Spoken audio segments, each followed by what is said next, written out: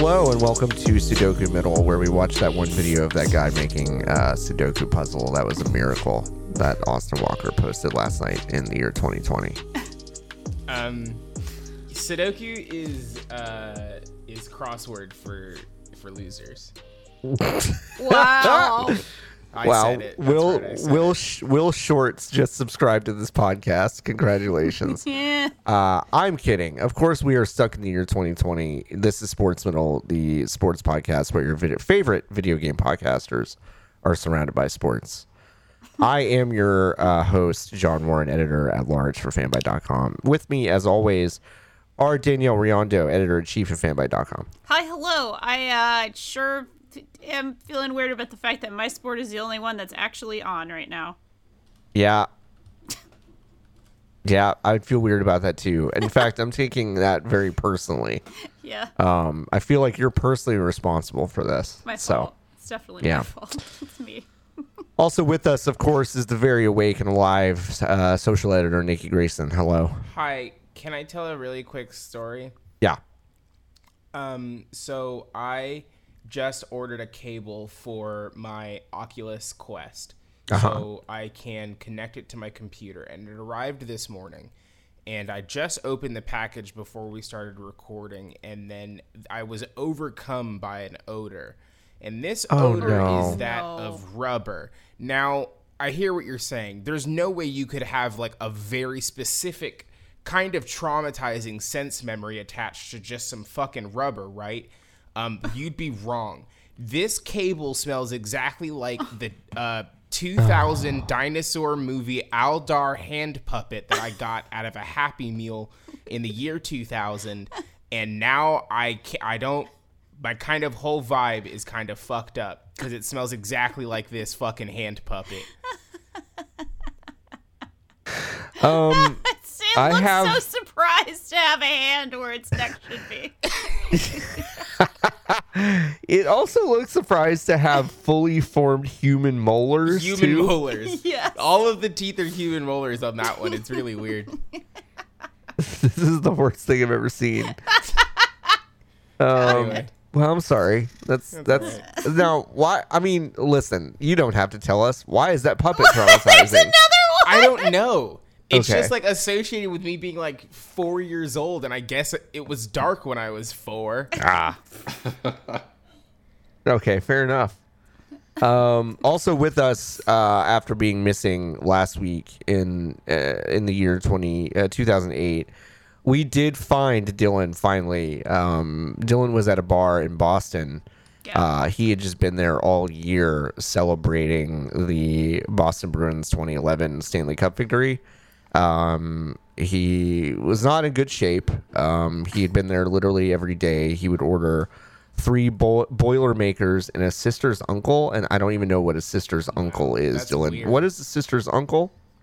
Something to do with dinosaurs. I don't know. Okay, so so you're drinking something to do with dinosaurs. So that's fine. Good old rubber dinosaur juice.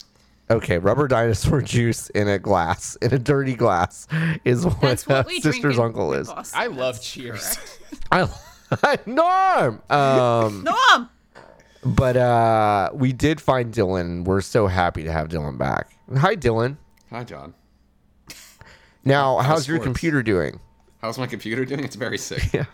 Oh. It's sick. Okay. Well, I hope it gets better.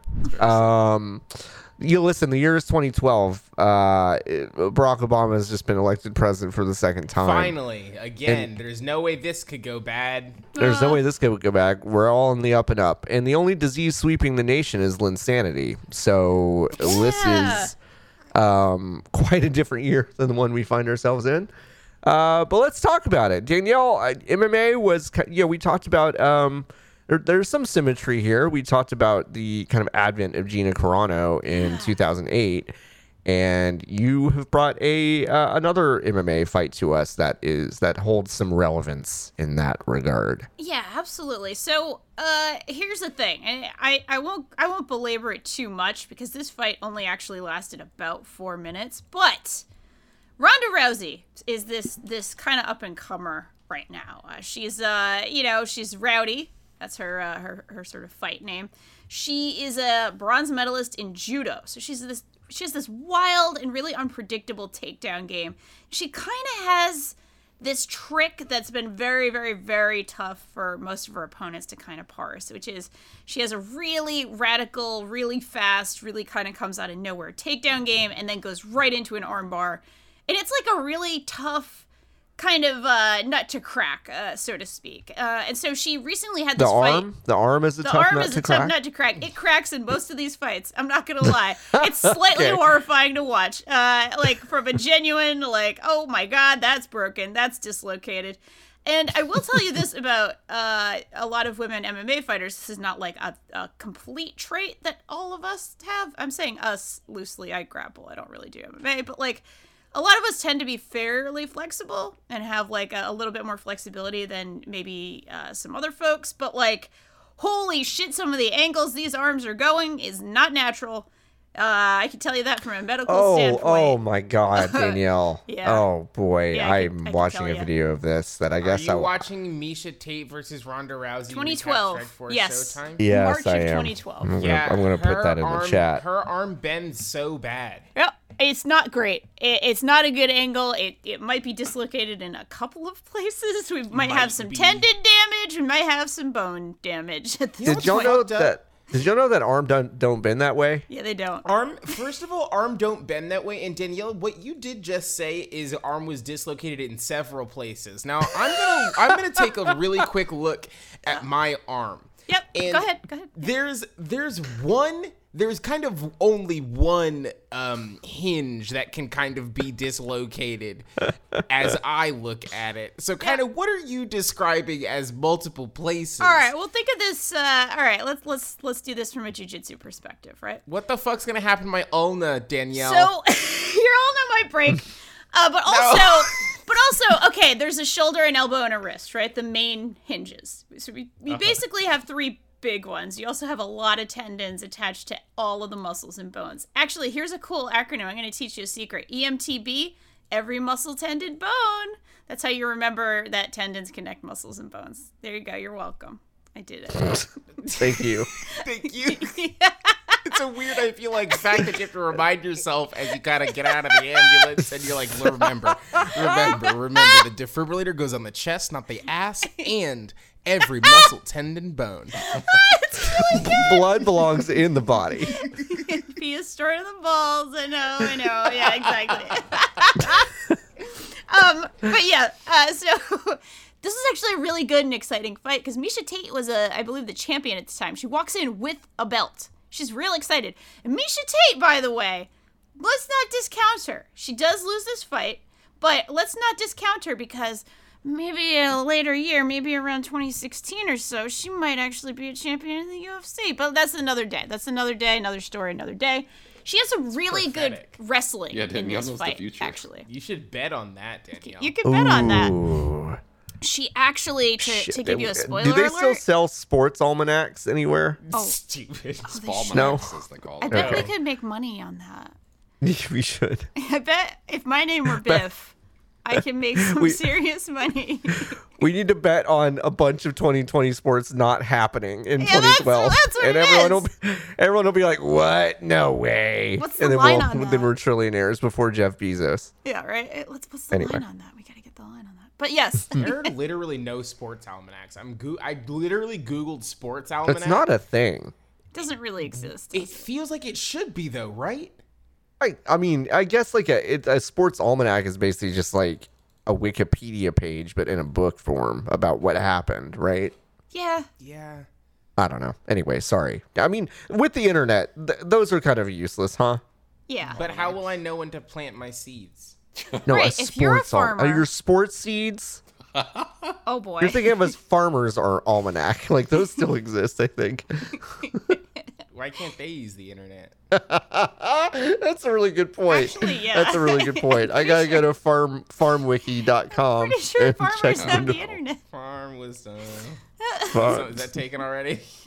Yeah, well, they're not using it anymore. They're doing whatever the fuck Travis designed. Oh, good. You can fix the hole in the wall by stabbing it, apparently, with a knife. Yeah, it's unclear. The wall needs to learn knife defense. Anyway, sorry. I've kind of derailed you. Yeah, no, it's okay.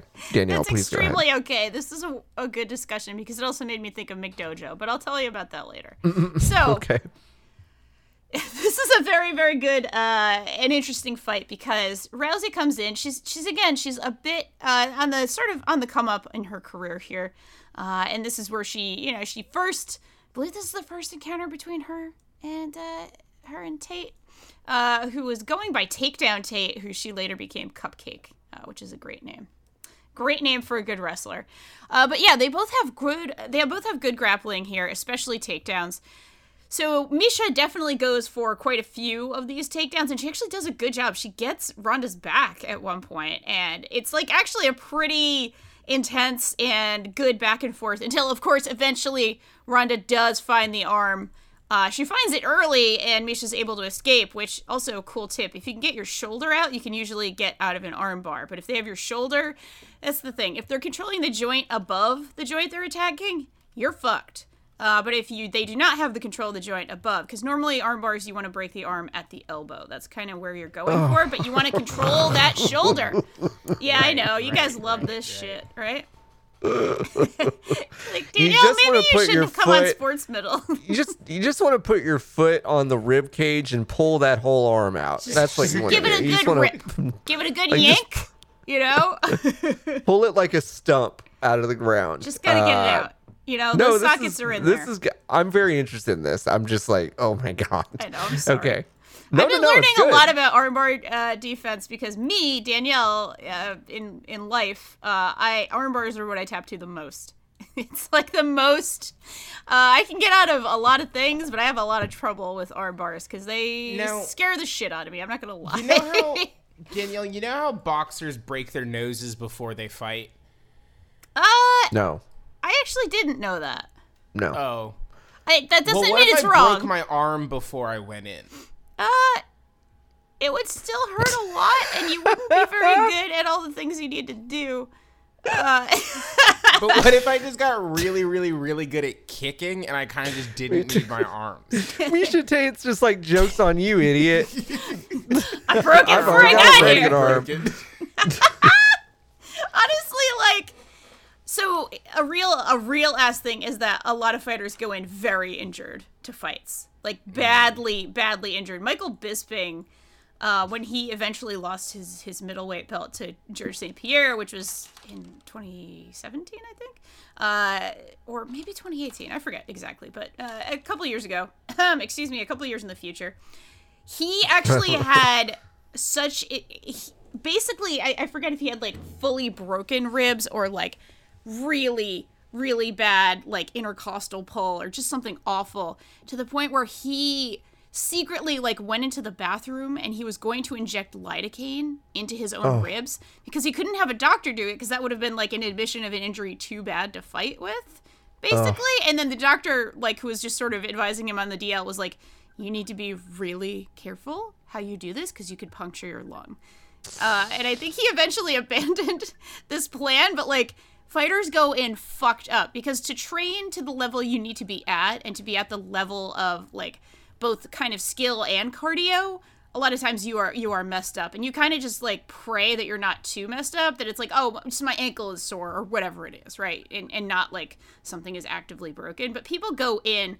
The thing about MMA that's absolutely wild is that these are athletes not at their best to do what they're doing. Whereas in other sports, you know, you train to be your absolute best. You're not weight cutting in basketball. You're not like overtraining to the point where you're, you know, like going in there really, really fucked up. You're not sparring with another person before you go in and play, you know, whatever, soccer or hockey or anything else, which is not to say that injuries don't happen. Obviously they do in all those sports, and especially football, but like, you're also not cutting weight in football. So sometimes you get an athlete who is like truly like a shadow of themselves, and they have to get into a fist fight with another person. And it's like actually kind of the worst thing about MMA, I think, other than the, you know, the damage and destruction that can happen to the human body in the actual fight is the stuff that has to go into preparation. So, sorry, that was a bit of a tangent that I went on there.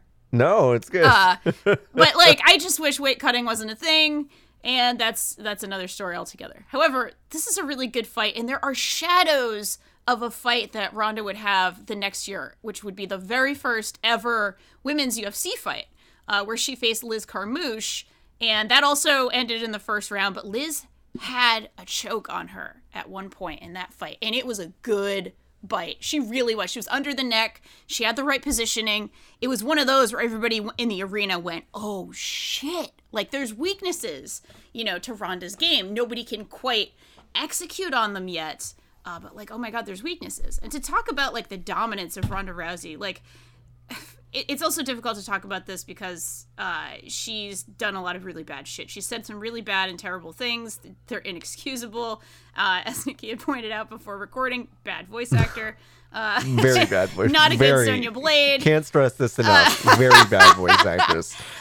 Very bad at doing wrestling promos. Very bad at doing a lot of things. Yeah.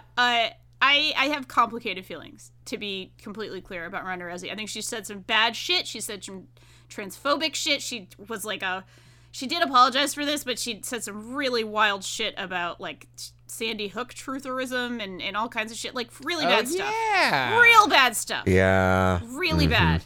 No excuse. Yeah. Sometimes you shouldn't put microphones in front of people. That's Have we problem. thought about this? That's the problem. Something that they go into in The Last Dance a lot too, actually. But yeah, honestly, it's like when we put mics in front of some people, either really uninteresting things are said, or just like the worst things you can imagine are said. And it's rare that it's not one of those things. What if it's a situation where, like, we kind of just rely on the player to try to say something first? Yeah. Yeah. Because then if they say something unprompted, then they're an asshole, right? Mm-hmm. Right. But then if we ask, hey, what do you think about Sandy Hook? Then if you think about it, really, it's our fault for asking. It's our fault for asking. Question. It's really, yeah. I think you might have something there. I think that might be it. So yeah, like... Again, I do have complicated feelings because none of that can be excused, and I don't want to excuse it. I do respect what she did. I do respect that she went... she basically almost single-handedly, not single-handedly, but she's a big reason for it, was the reason Dana White, who I also really don't like, went from saying, oh, there's never going to be women in the UFC, to making it like a really awesome, it's a marquee profitable thing right now. Thing. Yeah. In the UFC, like what I watch the UFC for primarily, and some people do, at least. So yeah, like, can't kind of discount that she was a legit pioneer, and had a game. And yes, there were weaknesses with this game, and we would see them later. But at this point, she was very much on the up and up, and she was dominant. She was kind of starting her dominant streak. And women got so intimidated by her that even, like, very good fighters who probably, without the intimidation factor, could have kicked her ass. Like, there were weaknesses to this game. Got intimidated and did not beat her. So, God, this is a wild fight. It's wild to see this. It's wild to see 2012 women's MMA because it's such a leap forward from what we were looking at last week. Like, those were the early days last week. Like, 2006 to 2008, that was very early days. For women's MMA, anyway. And by 2012, we've already got our first superstar. We've already got, evolving games. We're already seeing MMA itself is very much an established discipline. It's not just the jiu-jitsu guy and the boxer at this point. You have to have at least some kind of stand-up game, some kind of takedown game, some kind of ground game. Even if you're more dominant in one, nobody's ever going to win with just one of those games at this point. So, fascinating stuff. I love Miesha Tate. Miesha Tate is a great fighter who would, again, one day, she would wear the bantamweight title belt in the UFC. She wouldn't hold it for very long, but she's somebody I also respect, also a pioneer, and of course, I love a wrestler. I love a wrestler in MMA. Like, that's what I would like to watch. So, what a fight! I will stop talking now. Here in 2012, there are other things going on, so I'll let somebody else talk about the other sports. I was actually just going to ask, like, you mentioned, it's a lot changed in that 4-year span, but like, maybe elaborate on that. Like, what was really different about the women's game in 2012 than 2008? Like, obviously, it was more high profile from like a media standpoint, but like, how were people training differently? Like, what were the fights like in general? Stuff like that. Yeah, I mean, it's a little bit more. Let's put it this way. I'm also coming to this somewhat new, so I could be corrected. But from what I'm seeing and from what I know, it absolutely looks like in the very, very early days, there were just kind of a few women doing it. So a lot of times people would be put in, like, watching Julie Kedzie and Germaine Durandamy together was insane to me because there's such a huge size difference between them. So I think there were fewer weight classes. Everybody kind of was thrown into 135, whether that's their actual size or not. Right. A lot of times 135 or 145, and it was just like, this girl's 125. Like, this sucks for her, like, right. It was just a little bit more Wild West because there were so few women doing it. But here in 2012, we have established weight classes, we have established rankings, we have established, like, oh, okay, she's been around a while, she's really good. Okay, we have an up-and-comer here. Oh, okay, we have, kind of a name established. Obviously, Gina Carano was maybe one of those first names ever at this point. But again, I don't want to, like, besmirch her name or besmirch what she did. She was also a huge pioneer. But she was very much like a kickboxer, maybe not necessarily a mixed martial artist, but, kind of more of a kickboxer. And it was a little bit more of that style of, MMA was you bring your martial art and you show off how fucking cool it is and how good and effective it is against other types of martial artists versus MMA itself is a discipline. You have to be good at different parts of it, even if, again, you're much stronger in one, and it's almost impossible. It's not completely impossible, almost impossible to be genuinely great in every area, right? Like, every single area has many, many, many, many levels to it. So say you're like blue belt level of this and brown belt level of this and black belt level of this. Like, it's going to be a little different. So we're seeing that. We're also seeing how somebody of an Olympic caliber in another discipline can have that trick, and it goes a really, really kind of long way. So it's still fairly early days in women's MMA at this point. It's just evolved quite a bit. It's wild to think that you could be god level at something and kind of just okay at other things, and that gets you, several years of being undefeated, and almost nobody can even bring you into a second round, which is what happened with Ronda Rousey. Like, that judo game. And I do suspect, and this is, again, something of a random thought, but I suspect it's because it's judo. Judo is tricky. A lot of wrestling, either Greco-Roman or freestyle, like, there's, like, a certain, how do I say, like, brute logic to it. Like, a lot of wrestling kind of almost looks like what you might see in other sports, like on a football field or in, like, people just kind of fighting in life. Like, you go for the legs or you go for the body and you put them on their ass, right? Judo is so much more about, like, delicate balance and finding the perfect timing to kind of get a hip throw and all this other stuff. So it's like, it's a bit of a tricky art in itself. And I think that might have something to do with it. I don't know if this would happen if she was, like, an Olympic wrestler, versus other people who had done other things. That's a little bit of speculation, though. This is all to say it's absolutely an evolved game, but it is still very much evolving at this point, and it's interesting to see that sort of intermediate level in between the two. That's very interesting. I did not know most of that, so thank you. Of course. That's really good. I mean, it's learning. Like, I love learning. Learning is great. No, I love learning, and I love when a smart person talks to me about stuff because it's like I'm at school again. And that's not like snark. I fucking love that. Oh, shit. okay. Yeah. No, thank you. I mean, I like. I'm always here sitting here like I'm a blue belt, right? I am not a black belt. I am not like a complete expert in this. So take it all with something of a grain of salt. Yeah. No, I mean, I will take it with a grain of salt, but I do feel like you know a lot of this stuff, so that's awesome. Thank you. Thank you for all of that. course. Let's see. What else happened in the year of our Lord 2020? Actually, Dylan reminded me of, I think, one of the wildest stories of the year. Actually, two NFL related stories. I'll start with Bountygate. Oh boy. And I really forgot that this happened in 2012, or at least it blew up in 2012. But basically, the New Orleans Saints, which had won the Super Bowl in 2009 under the guidance of defensive coordinator Greg Williams, who had already gotten a reputation in the league as being kind of like one of those like old school guys that's like, yeah, we're going to talk about breaking necks because it's football, you know. And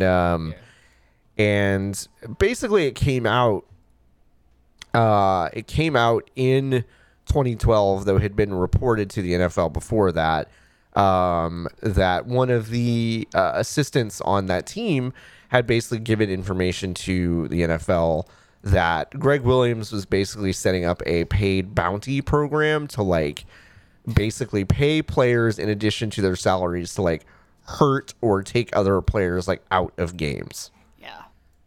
Which is Buck wild. not good. Yeah. Wow, Not it's great. It's pretty bad. It's pretty bad when you think about how intense and already violent football is, to then be like, well, now they're gonna try to hurt you. Yeah. Yeah. Yeah, it's not great. And so basically this kind of came to head at the very first time it came to head was back in that 2009 season where Brett Favre was playing for the Minnesota Vikings at this point, which is insane. I remember this a little bit. I had the flu and I watched this game, and I do remember the Saints being awfully rough with a lot of people, and a lot of Vikings players had basically said, you know, there's such a difference, and this is like the only place I feel like that kind of like rough code of the NFL is actually maybe to its benefit, is kind of like looking at a terrible game where people are being hurt all the time, but knowing the difference between this is a terrible game and this other team is trying to hurt us. Right. Yeah. Where it's like when a team claims that, I listen, because I'm like, y'all are all like too proud and frankly like too backwards in your thinking about how things are, that it's like, yeah, if y'all are claiming that this other team is trying to hurt you, then I believe it. But like, it didn't really get investigated, and I didn't know this detail until I did some research last night and this morning. But Mike Cerullo was a defensive assistant for the Saints, and after that 2009 season, he was actually fired because he whatever he was doing for the team apparently was not going well, and also he lied to the Saints about going on vacation. And so he was fired, but he kept basically a ledger of like all of these like moves and like transactions between Greg Williams and the rest of the team, and just was like apparently not going to do anything with it until he was fired. And then he's like, he said in an article, he goes, I was angry at being let go from the Saints. And so like listen, like whistleblowers, like, you know, actually doing what they do is good. I'm not going to say like, don't be a whistleblower, whatever reason you have to actually point out ethical problems in your company or whatever, like you should do it. So I'm not saying like whatever, but it is funny that this guy was just kind of upfront about like, yeah, I don't know, this wasn't that bad, but I did get fired, so I was mad. I was mad.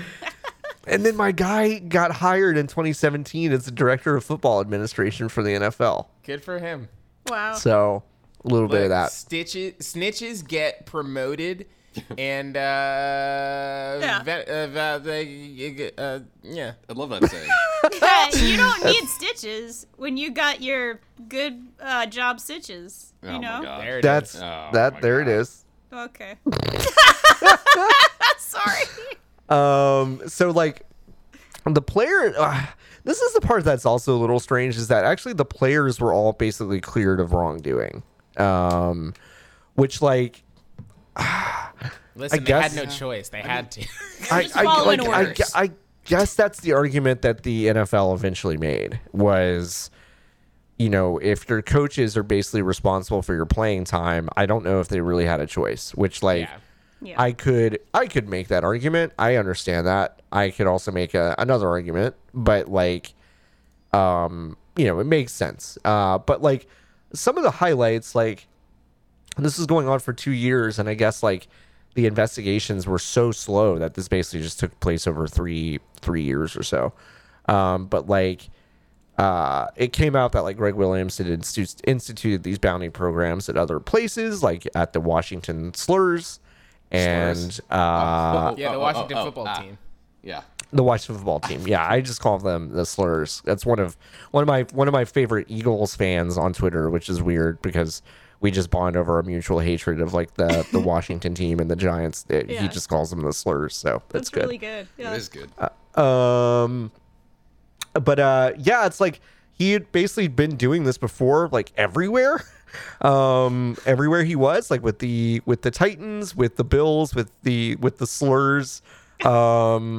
Ryan Clark, who was the safety for Washington from 2004 to 2005, was fined $40,000 by the NFL for a helmet-to-helmet hit. But basically, it was because Greg Williams said, "Hey, you should do that." So it's wild. Just like a lot of really dangerous like hits that are obviously known to cause more symptoms of CTE were basically paid for by Greg Williams, and my guy still coaches in the league. Listen, it's hard. Yeah. There's nobody else. I mean, it's wild. Like Williams was suspended. So this is what happened as a result of the scandal. So Williams was suspended indefinitely, which he basically he couldn't apply for reinstatement until the end of the same year he was suspended. So a big punishment there.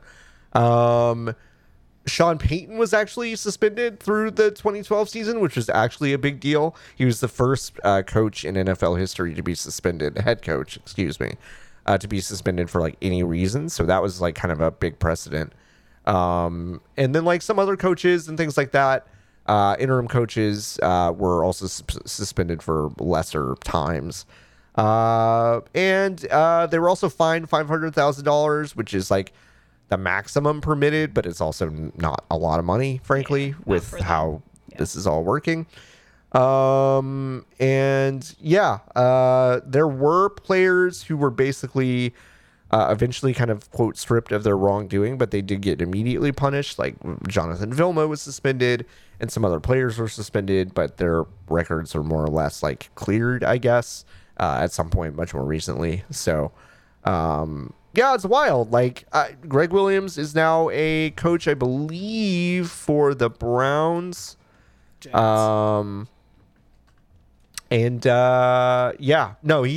Jets. You're right. He was the head coach of the Buffalo Bills prior to this, but he is now the defensive coordinator of the Jets. He was with the Browns a couple of years ago. Bad guy, I hear. Yeah, that sucks. Now, it has been 8 years. Yeah. But is this like actually over and settled? I mean, when all those players that they paid to fuck themselves up start having actual issues with CTE, is this all just gonna come back?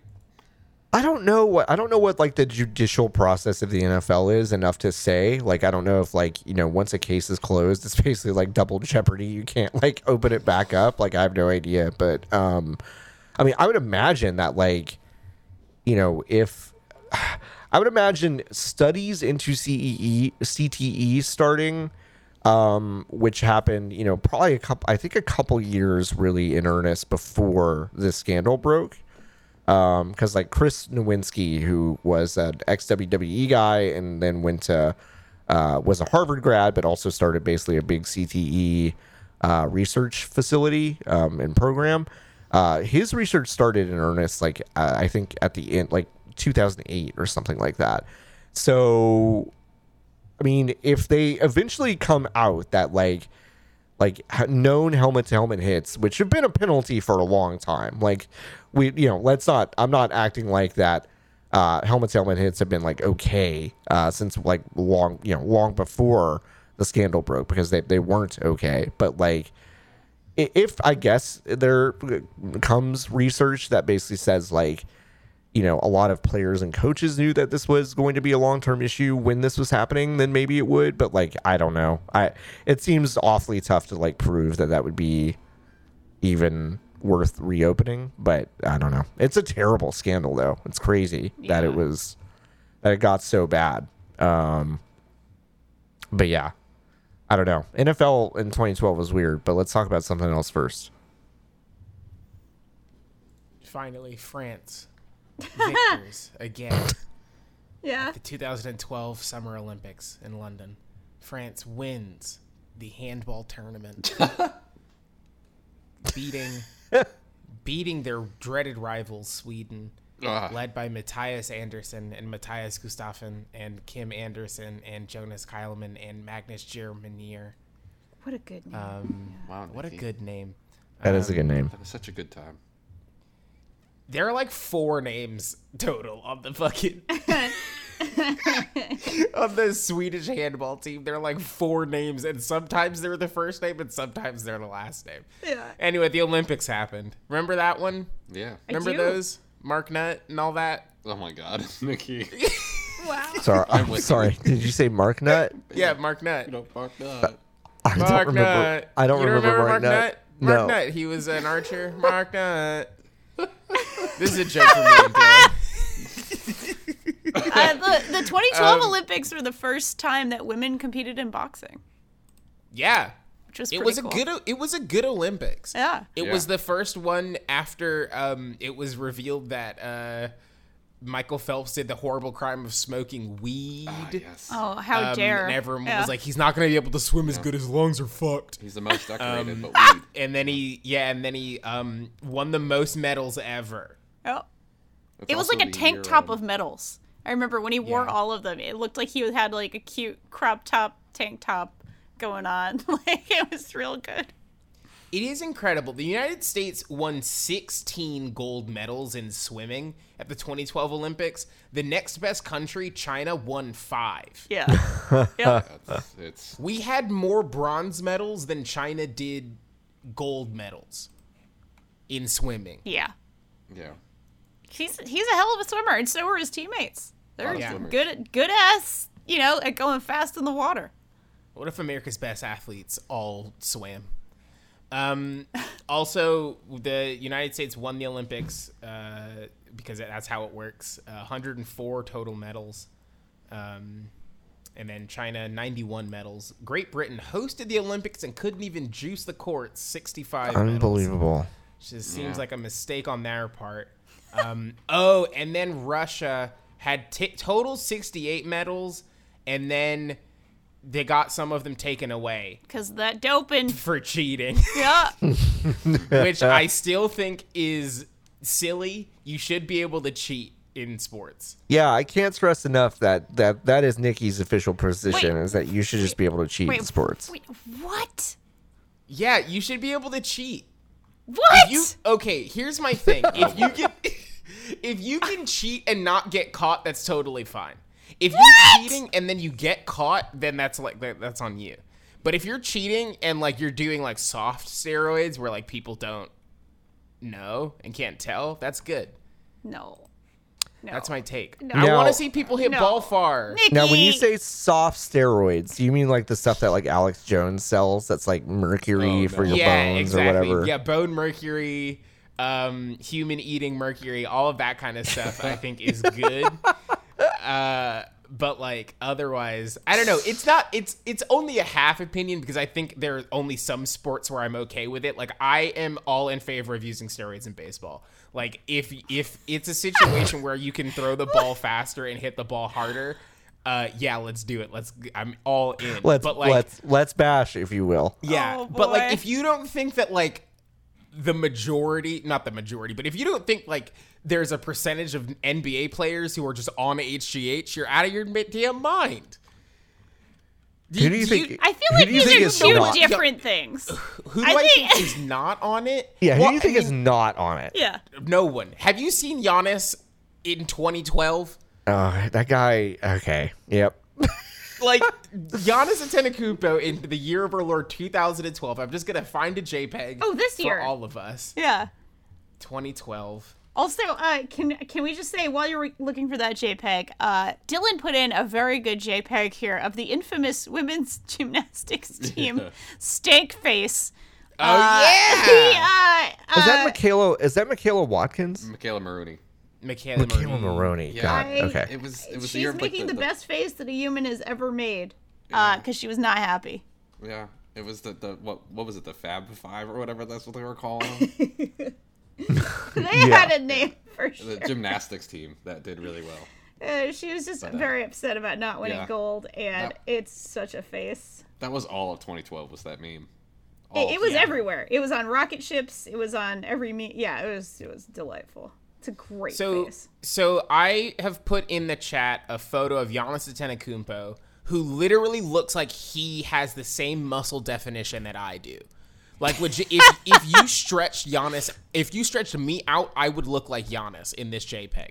Now, what I Yeah. have done is again now, Nikki. Yeah. Nikki. Yeah. Would you? No, of Okay. course not, John.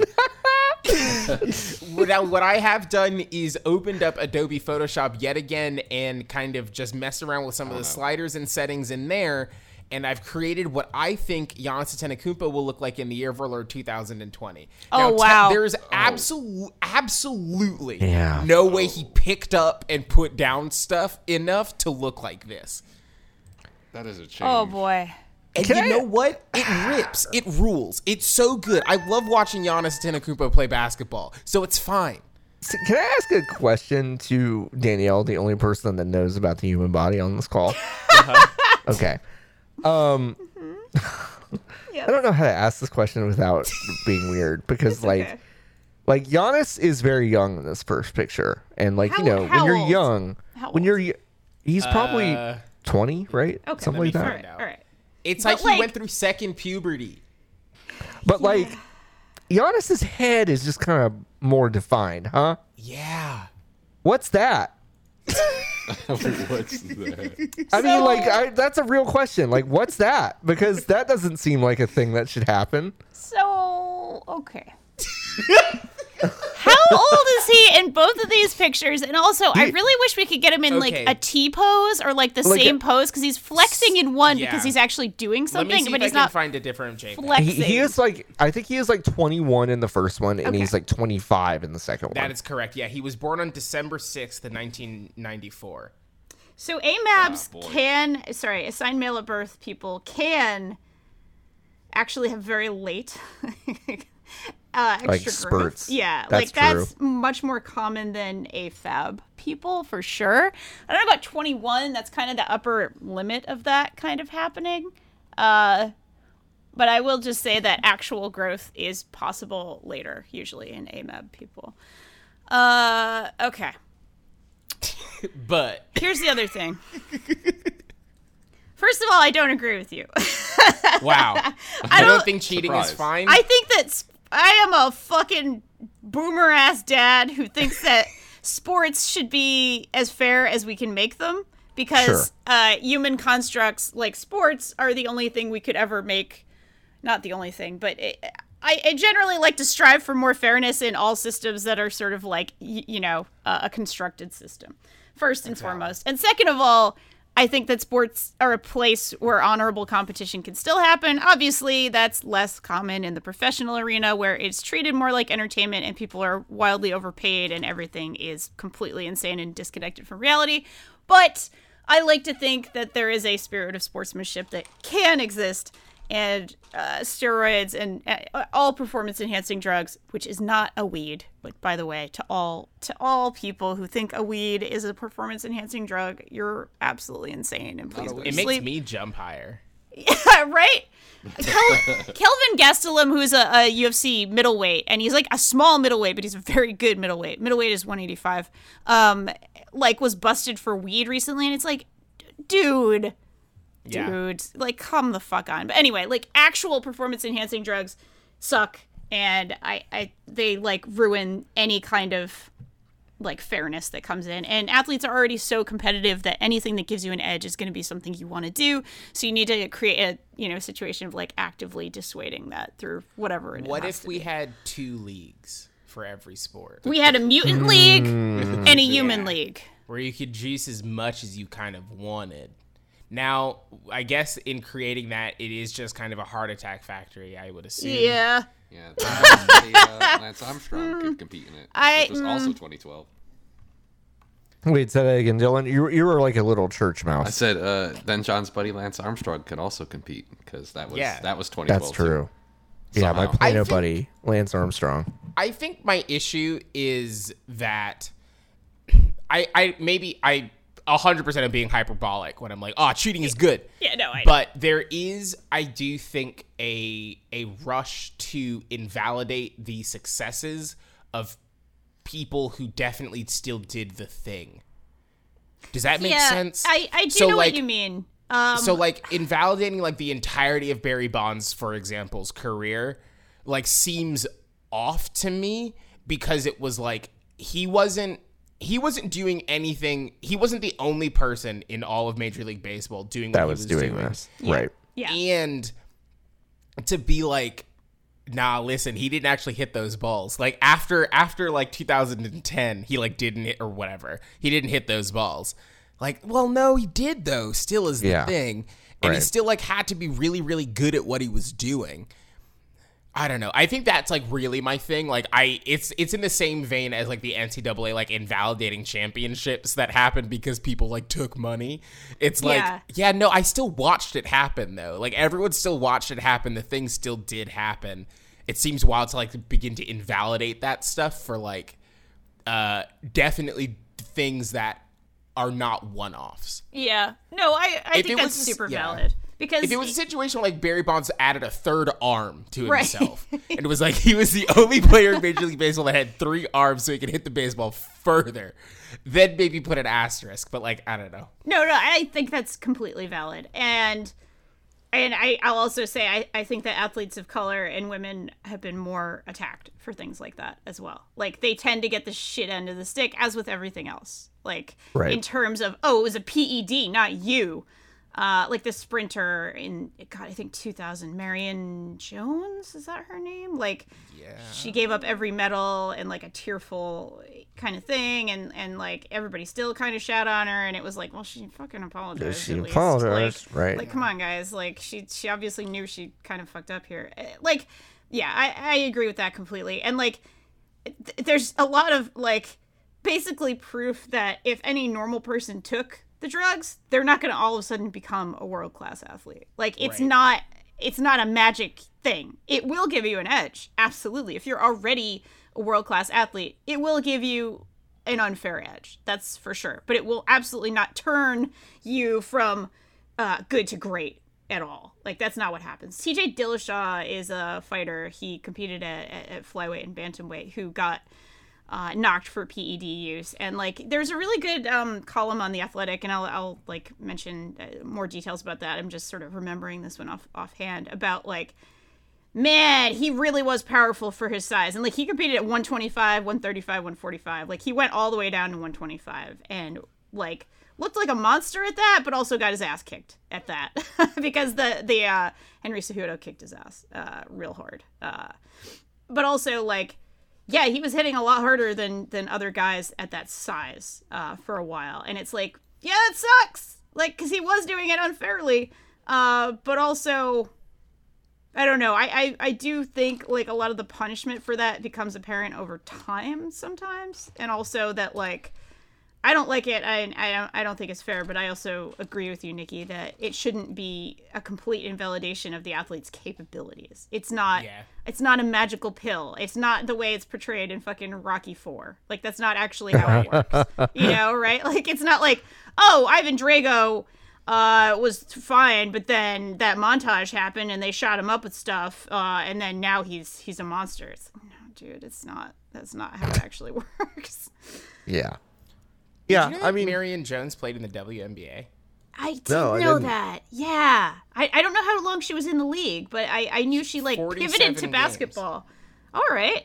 I mean, she's a Wow. great athlete. That's the other thing. Like, yeah, I don't want to take away from that. I'm on your side. Like, I don't want to take away from the fact that she's a great athlete. Like, yeah. So. Anyway, I guess the issue is that like not every like your point about like a lot of people were doing it is fine, but also not everyone was doing it. Right. So Yeah, I mean, I don't know. I think when in a lot of steroids and like performance enhancing stuff is a way to maybe not work as hard at actually like developing your skills in some ways. So I don't know. I think it's actually less skill than the supporting stuff, than the cardio, than the muscle composition, than all that. I think Right. the skill aspect of this is still 100%. It's there. Like right. 100%. You're never going to get better at baseball as a skill sport without doing a fuckload of baseball. But the weightlifting part might be a lot easier. Right. at that Yeah. point. I mean, Bond's eyes still met the ball and Yeah. it swung the bat, so bat would hit ball. Yeah. So, Which is very hard. you know. And in a way, I almost like, I almost don't blame Jose Canseco for a bit of a throwback to the Bash Brothers experience, but it's like I almost don't blame Jose Canseco for throwing like everyone under the bus because he's just kind of like, listen, like I still did the things I did, and all these people also did this, so like you know, I don't know. I mean, I do think we haven't had maybe a healthy conversation about this yet. I feel like it's either everyone is too loud about this conversation. I feel like Sure. in sports Yeah. media, it's just like, you know, I think I agree with a lot of your points, Danielle. Like, I would rather keep this as a very like, you know, pure sport, but also like, I don't know, maybe the two leagues thing is kind of a fun idea, or at least like a new league that's just like, yeah, everyone's juicing, whatever, you know, like, I don't know. No limitations. That's rough. That's real rough. that's what Wait, the what's- XFL should have been. Yeah, I think the XFL should have just been all performance enhancing. They'd still be playing because they'd be immune to coronavirus. Oh my god. Ah. Speaking of replacement players, that's a bad segue. That's nothing. That was okay. Yeah, thanks. So. No, it's not that great. I do want to mention briefly the other thing Dylan reminded me of is that the referee lockout in 2012 happened. Oh. And Yeah. that was hilarious. That was very funny. Can you explain that to me as someone who didn't pay enough attention but knew it was happening and saw people complaining every damn week about the refs? Yeah, I mean, it how has to bad do with was the refs union not being able to come to terms with like a collective bargaining agreement. So there was like a labor dispute, and and Danielle, you're I think literally the only person on this call who could also answer this question. But like, what is the difference between a strike and a lockout? Oh God. Like, I don't think there is one actually, but don't think like, so.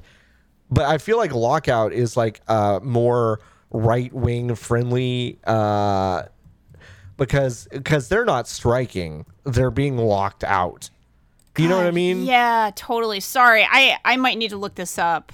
Okay. Because they might be different, but I'm not seeing how they are different. It's Sure, more like sure. a union failed to release a union and the NFL failed to resolve see. the labor dispute. Actually, And they're so- opposites.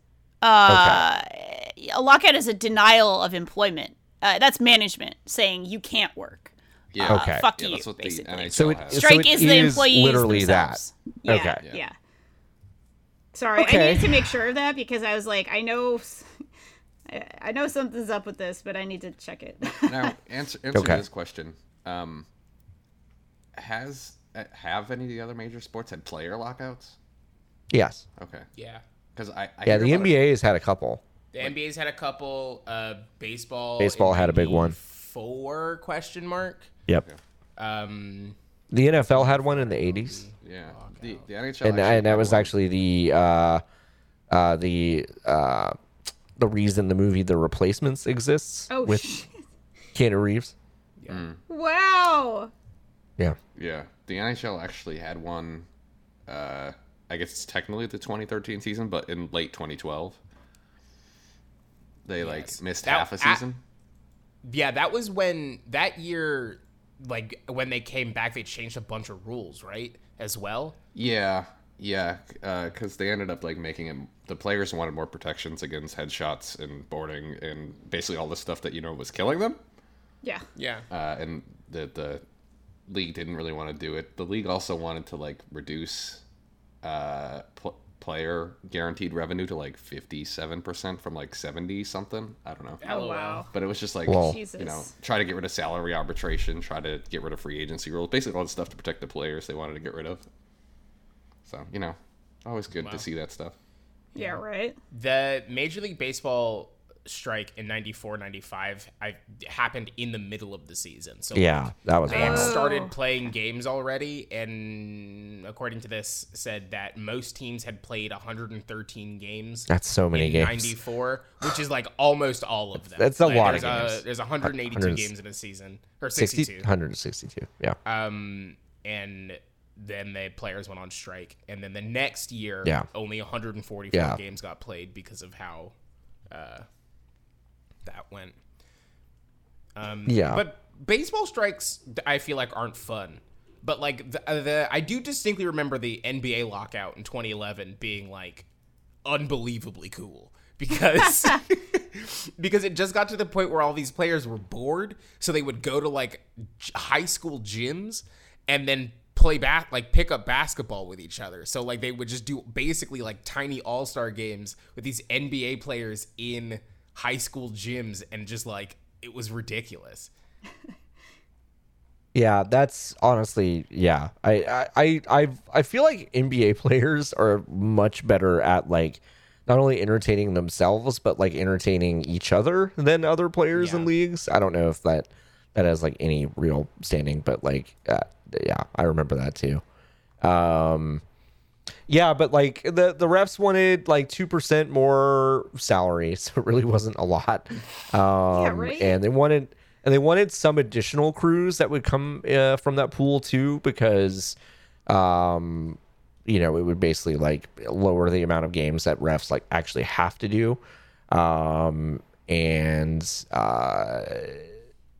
Basically there was like a dispute about like full-time workers, essentially, full-time versus part-time. So there were like issues and also retirement plan issues that they were bargaining.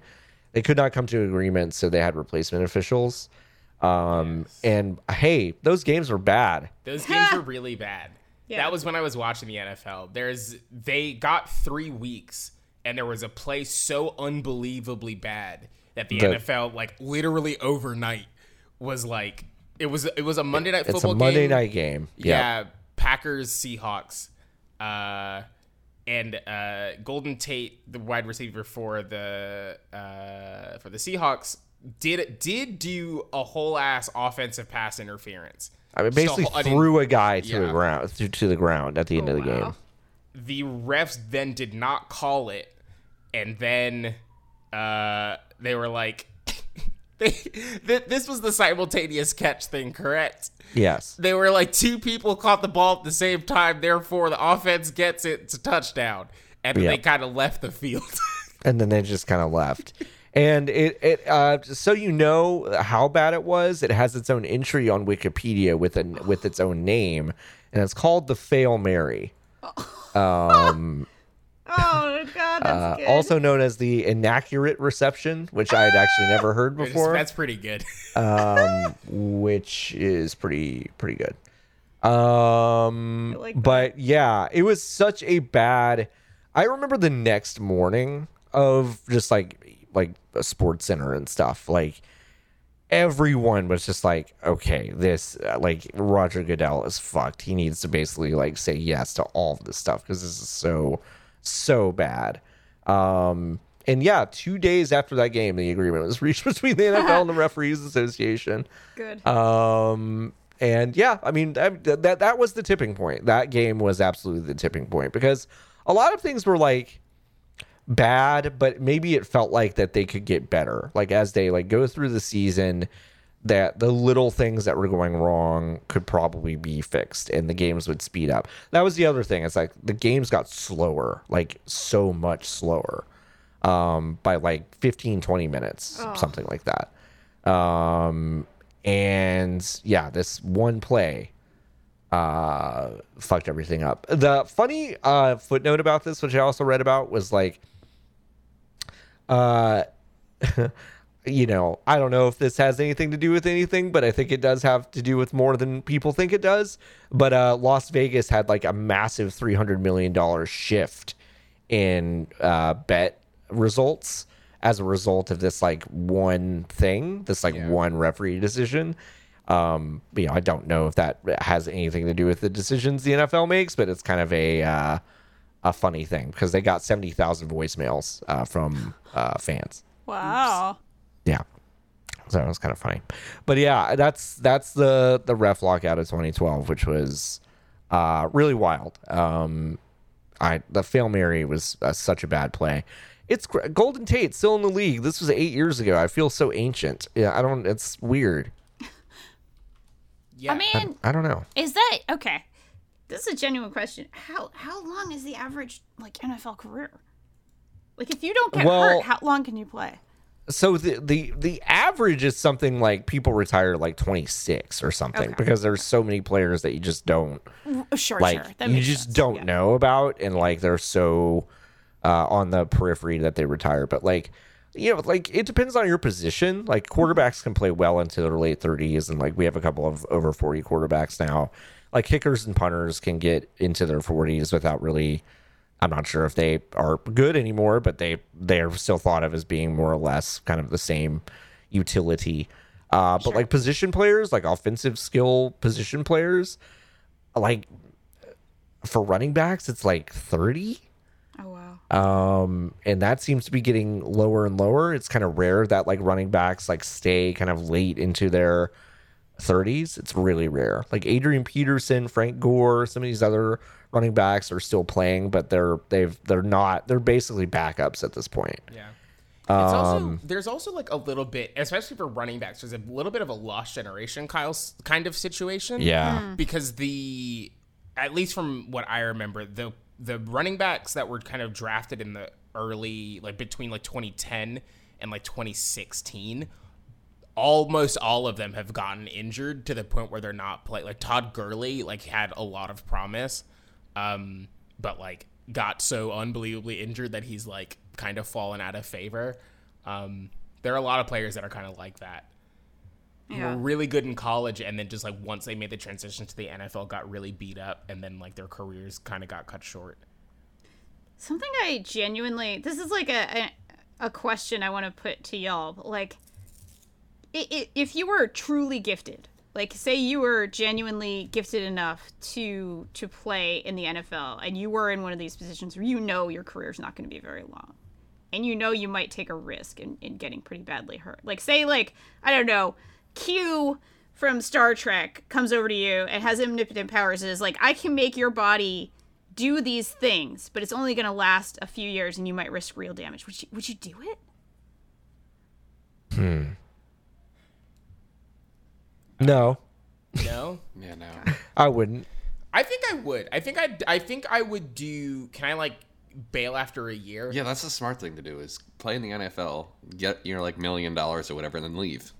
Yeah, like just walk into the GM's office and be like, listen, I'm going to be here for 30, 45 years, as long as you need me to. Just give me a guaranteed contract for like, I don't know, $15 million. Let's just say $15 million. And I'll play for forever. And then you just leave after 1 year. Because you get to write a book about that, right? Yeah, that's true. More money. True. That is more money, but then you have to write a book. That's okay. I can find someone to write a book. $15 million. That can be one of the millions. The other 14, is something else. Yeah, I don't know. I like weirdly have a lot of thought experiments with myself about this. Obviously, mine looks like MMA, but like I definitely like do that thought experiment all the time. Like, okay, if my wrist wasn't fucked, even though I'm 36, if my wrist was not fucked, would I go for an AMU fight? Like, would I train in the whole thing and just do it, even though I know I could get fucked up? Like, I even still think about it where I'm like, what if I got really good at kicking? See? It's a good strategy. So I don't know. It's sorry. I know it's like a weird question. I guess it's just something I think about a lot, and I don't know if other people do. So, yeah. Okay, now I guess the other side of this coin, would you would you, being placed as you currently are right now, you have to play one whole season and you can pick the sport, but it has to be a professional sport.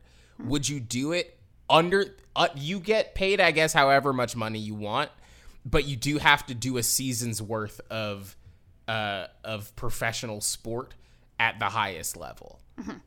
So like it would be like I was placed into the NBA like tomorrow, and then it was on the starting lineup for like the Knicks or something, and like everyone would know how bad I was at basketball, everyone in the world. But like, would you be? I don't know if I would be able to do that. That's a lot of pressure. That's a lot. It's a lot of pressure, and your life is under a microscope, and you're going to be insulted all day, every day. Constantly. Yeah. That's true. It really depends on what sport, I suppose. Because, like, NBA would be rough. Because there's not... How many people are on an NBA team? Like 15. Yeah. Like 15? Yeah. Not a lot. I mean, I think it's Can't easier hide, guys. easier with quotes for something like hockey to slip under the radar if you're on, like, a fourth line or something where you play 10 minutes a night, you know? Yeah, Something that's to true. think about. Or if you're just, like, playing football and you're just the guy who stands in front of the other guys and that's your job. Oh, Dylan. Dylan. I'm just saying it's stand easier. in front of other guys. That is most of football. It is easier. Quote. It What requires if you were a less skill punter? What if you were a than punter? landing a basketball. A very hard skill, and everybody will be mad at you, but you're a little bit less likely to get, like, badly hurt. But I think... But like the glory of the sport isn't there, though. Yeah, Yeah. sure. There's under zero circumstances would I ever be able to put the ball through the thing. Like, I think that there's just, like, people already hate good kickers when they fuck up once. Yeah, you're right. So, like, if I fucked up constantly and we never got an extra point the whole year because there's absolutely no way I could kick that ball through that big tuning fork, like, I couldn't do it. Yeah. Okay. Don't worry. Sorry, Nikki, weird question. I guess it's like from watching a lot of The Last Dance and Jordan playing baseball, and I don't know. Some of this stuff right. is just like weirdly in my head of like, weird thought experiment. But Well, and we can do a Last Dance episode. But like that was one of the things that struck me about the baseball thing is that everyone was just like, yeah, he probably would have made it to the majors. Like he probably would have made it. he showed real improvement. It's like a genuine thing. Yeah, you know, and like that's cool, but I don't know. There were so many. We can't talk about it. There were so many things brought up in this documentary that I was like, can someone please fact check any of this, please? right?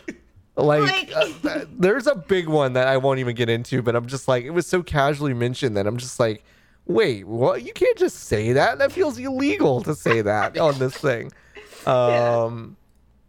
So anyway, I think that's going to do it. Does that mean though that we should like set our? I feel like we're getting a little bit more of a groove with this tape recorder. I feel like if I press you do rewind like 4 times and then like there's like a mathematical model here. Do you want to go to 1998? I mean, maybe? I need to feed my dogs and stuff. Like, can I? Like, we can set a waypoint for 2020 if you really need to get I just need to feed my dogs. I mean, I think my wife is taking care of it, but like, I don't know. She's also pretty upset that I'm gone. I think so. Yeah, that's fair. But yeah, no, we can go there and then I guess go to 1998. What was there? Well, I just think that's where a lot of The Last Dance happens. Okay, well, but yeah, put it in the table. Go to.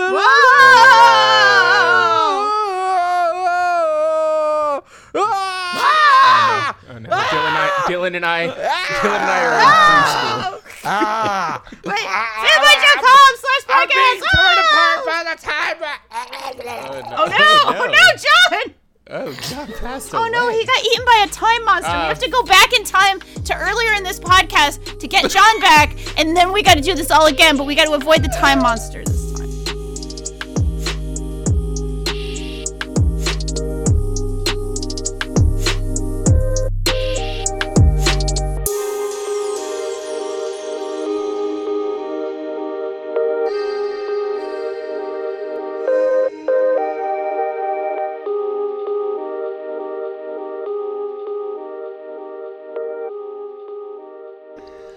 Y'all, I'm so sorry. Yeah.